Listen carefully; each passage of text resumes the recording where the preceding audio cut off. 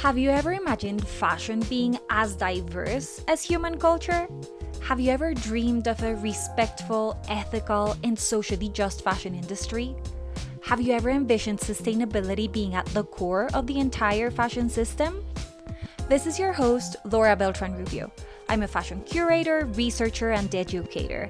My mission is to translate scholarly insights into actionable strategies that we can all take to reshape how we create, wear, and think about fashion. So find a comfortable seat, brew some tea, and open your notebook as you join me in the quest for redressing fashion. Hello! Welcome back to Redressing Fashion, finally. And to the first official episode of the first official season of this podcast. Is it just me, or does it feel that the first mini episode / trailer I released before the end of last year aired 1,000 years ago? Or is it because I compulsively aired all of those loose thoughts that I'd been recording for the past 2 years as additional mini episodes right after that? By the way, if you still haven't listened to them, please do whenever you have a chance. I think they'll give you a much better idea of who I am, the kind of work I do, and more generally how I think about fashion than anything I can say in this one introductory episode. But back to this episode and to this first season of Redressing Fashion. Today, I want to introduce myself and share a bit of what this show is all about, or what I think it's all about. I must confess that I'm still trying to figure out both who I am and what I'm trying to do here, but I think I have a general idea of why I started this podcast and why I do the kind of work that I do in and around fashion. So I'm hoping that will give some light on the who and the what of this podcast. Hopefully, we'll be able to refine the details collectively, if possible, as we move along. And I find that super exciting, so I hope you do too. Let me start with what this is all about. I've been thinking about the many meanings of redressing fashion for years now. I'm not really sure when exactly I came up with the expression or when it first appeared in my mind, but it must have been sometime in 2019 or 2020 before I presented a conference paper proposal titled Redressing Fashion from the Periphery, in which I presented some initial research on what later became a substantial portion of one of my PhD dissertation chapters. I'll tell you more about it later in some other episode, but the point here is that I've been playing around with the expression redressing fashion and the different ideas and meanings that it conveys for quite a while now. But what does it mean to redress fashion?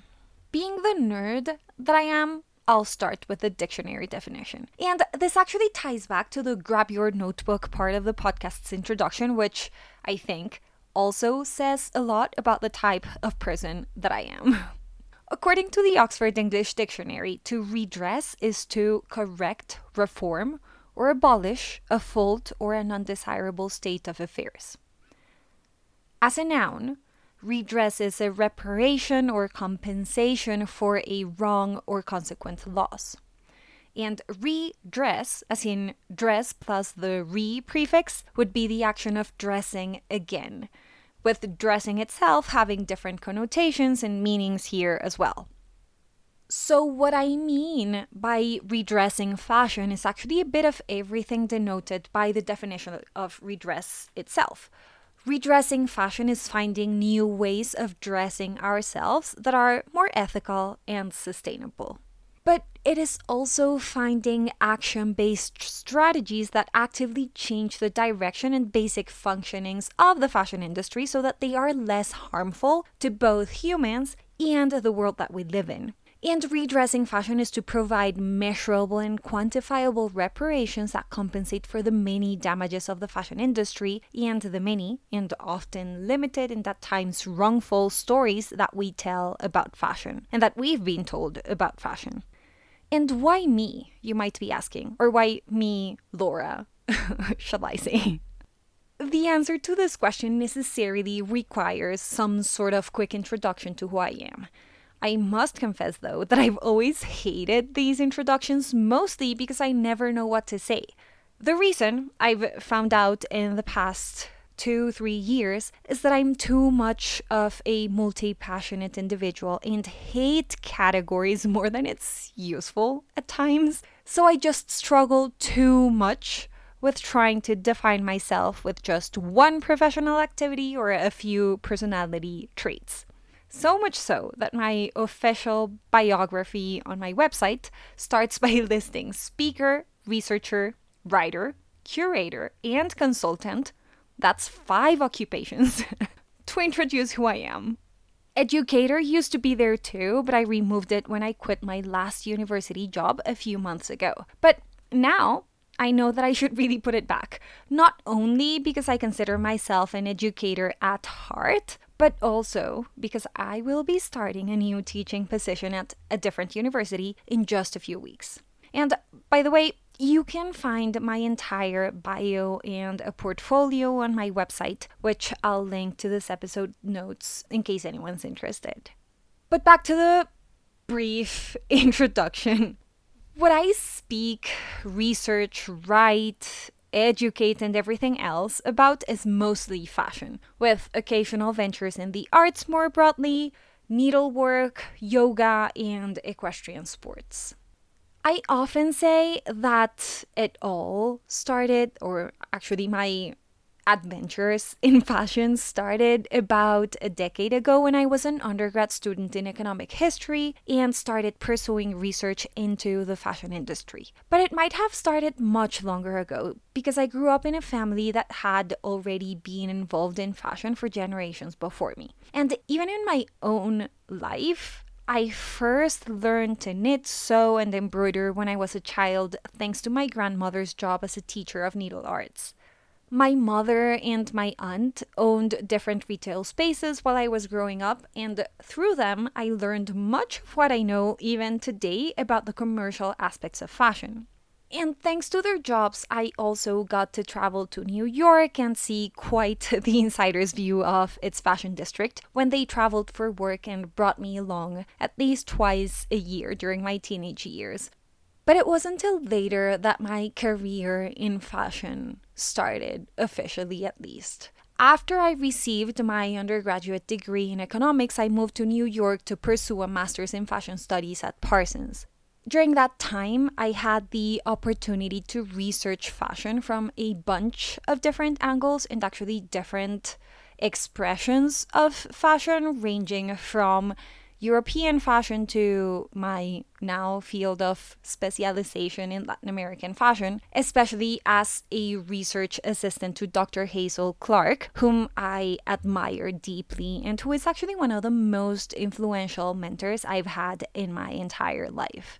My curatorial career also started when I was living in New York, particularly when I got to assist Rocío Aranda Alvarado in the final stages of preparation and mounting of the exhibition Antonio López Future Funk Fashion at El Museo del Barrio in the summer of 2016, and assisted Femke Spielberg in a bunch of her own curatorial projects, including cataloging thousands of designs for textiles, fashion, and design at the Metropolitan Museum of Art. And I think these 3 working experiences were not only extremely influential for my career, but they also showed me a lot of, first, what I like to do, which is researching and sharing this research with the world, but then also showed me, or actually probably just helped me shape this desire that I have of sharing research and sharing academic knowledge with broader audiences and with people even outside traditional academic spaces, and hopefully even with people outside museum spaces, and just make knowledge as available and as accessible as possible for as many people as possible too. So by 2017, I knew that I wanted to spend even more time doing this kind of work and researching fashion. So I applied to a PhD program with the purpose of writing my dissertation on the history of fashion in the colonial Americas. Last year, I received my PhD from William & Mary with a dissertation titled Empire of Fashion, Luxury, Commerce, and Identity in the Viceroyalty of New Granada. And throughout my PhD, I was also very much interested and involved with the digital humanities, and I've created a digital companion to my dissertation and future book, which is still very much in progress, but I'll also link it to the show notes in case you want to look it up. Throughout my graduate studies, I've also had the honor to teach hundreds of students from different parts of the world. Most recently as assistant professor at my alma mater, Universidad de los Andes in Bogotá, Colombia, and I've presented my research in a growing number of countries and published my work in academic journals, books, and more popular media, again linked in my portfolio. Through this relatively long academic journey, a few things have become crystal clear to me. First, that we need to build more bridges between the fashion industry and fashion academia. Second, we need to expand knowledge about fashion so that the many insights offered by fashion studies can reach as many people as possible beyond the elitist kind of education offered by universities and academic publications. And third, and most importantly, that fashion needs to be changed, or should I say redressed, for good. And I'm using the word good here in a double sense, not just to indicate that fashion should see positive changes, as in good changes, but also that we should strive for them to remain in the long term or, be permanent in some sort of way. All three insights both draw on my previous experiences and contribute to the vision, mission, and values that I've devised for my life. And here I'm talking not just about my professional life, but also about the personal side of my life too. What I think I came to do here in this world. Without getting too lost into the details, I will say that outside academia, I've also had the amazing opportunity to participate in the fashion industry at different levels throughout my career. First, as a wholesale intern during my college years, then as a buyer and as a sales executive, and finally as a brand consultant, which is something that I still very actively do all the time. So I know I can navigate between the two worlds of the fashion industry and the fashion academia, and I have started to work very consciously to become a translator between the two, or to kind of embody the bridge myself that I think is missing. And this I've been doing especially since I officially started out as a professor a few years ago, mostly because I realized that many of my students, if not all of them, would actually work in the industry rather than becoming scholars. And in many ways, training them to become, hopefully, industry leaders meant that I already had to translate scholarly insights and academic discussions into things that are relevant for the industry and for industry members. This also connects to the important value that I assign to building networks, creating connections, and nurturing relationships of different kinds in my life. And there's really nothing I love more than connecting people and connecting ideas with people. I don't know, I feel that I never shine as much as I do when I actually foster these connections. So that's also what I'm trying to do here. Throughout my career as a scholar, I've also become more and more aware of the need to create more accessible, diverse, and open access outputs for our research. And I've found them in my work with museums, as I mentioned before, the digital humanities, and public-facing scholarship more broadly. The last two, I think, are very closely connected with wanting to host a podcast. It's not just because I like to talk too much. In addition to how I've been using social media for years now and the varied iterations of a blog that I've been publishing for almost 10 years now, too. Or maybe even longer than that. I don't even remember when it all started. And they all tie back to the values of community building and creativity that are so important to me. And here's actually another insight that I've earned over the last decade or so of doing research. When I was a kid, I never considered myself a creative person because I felt like I couldn't paint, draw, design stuff. But storytelling and writing, even if it's academic writing and research, does require a lot of creativity. So I think I'm trying to hone my creativity here as well. It's, of course, a different output, different nature from writing academic publications, but definitely a creative one nonetheless. And finally, there's the need to redress fashion. I'm completely aware that I'm not the only person that can do the work that's required to redress fashion. And to be honest, I sometimes doubt that I'm even prepared or have the necessary knowledge and qualifications for such a massive and life-changing task. But there is one thing I know, which is also perhaps the reason why I do much of what I do in and outside my career in fashion and fashion studies. I truly believe in the possibility of building a better world in and through fashion.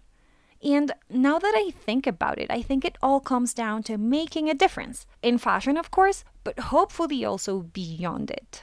Making a difference happens to coincide with the top value in my value hierarchy. Here, I don't really have the time to explain everything that I mean by value hierarchy, but I just want to say that I created mine and learn to use it in my life decisions, in my professional decisions, thanks to a workshop on values-based leadership with Paul Ingram as part of the Center for Curatorial Leadership's educational programming. So, if you want to know more about it, I'm linking a couple of resources about Professor Ingram and his work on values-based leadership in these episodes' notes that I hope are useful.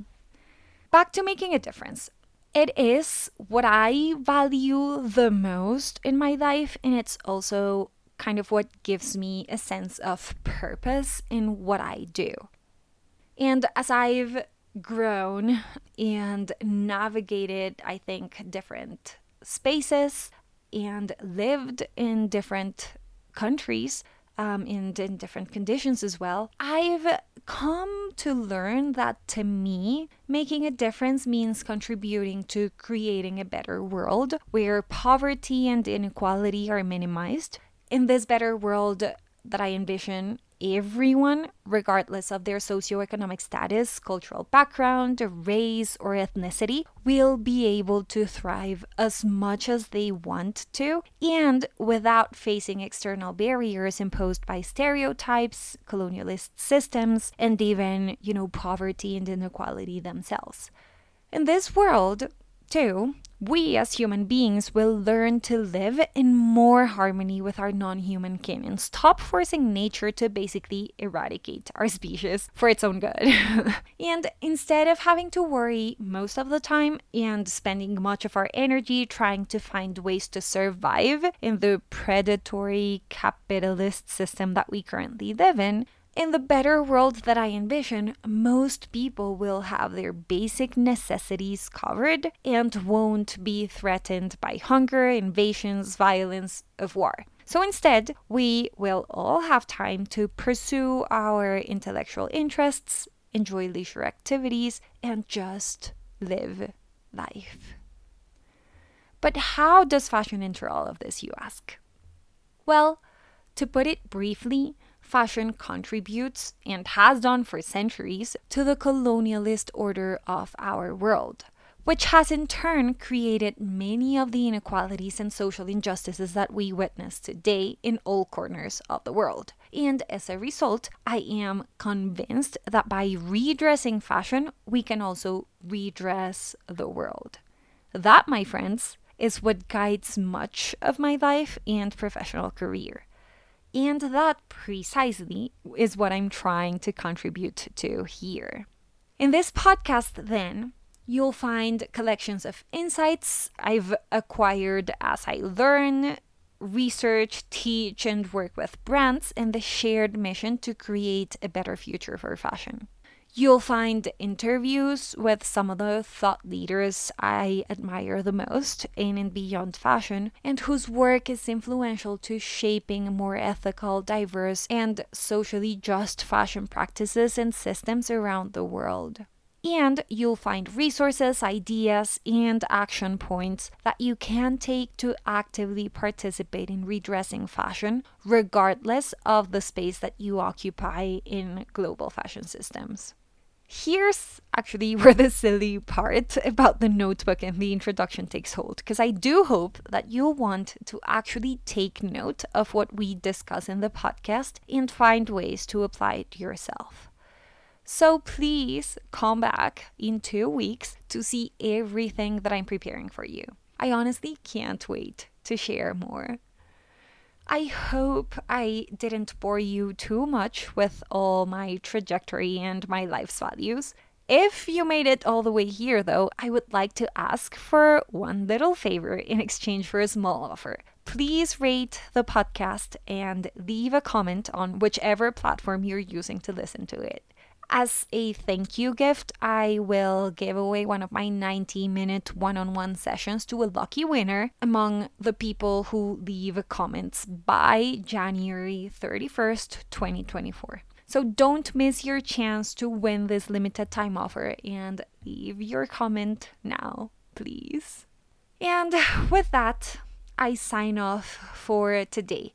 Thank you for listening, and until the next time. Remember, the podcast will be airing on the second and fourth Thursdays of every month, and by following the show, you'll get notified when new episodes become available wherever you listen to your podcasts. See you next time. Thank you for tuning in. You know that I love a good conversation about fashion, so please don't hesitate to email me or message me on social media to continue discussing any of the ideas introduced in this episode. If you liked what you heard, please follow the podcast, leave a review, or share it with your favorite fashion friends. It does make a huge difference as we try collectively to build more spaces for thoughtful and nuanced conversations that can truly help us redress fashion.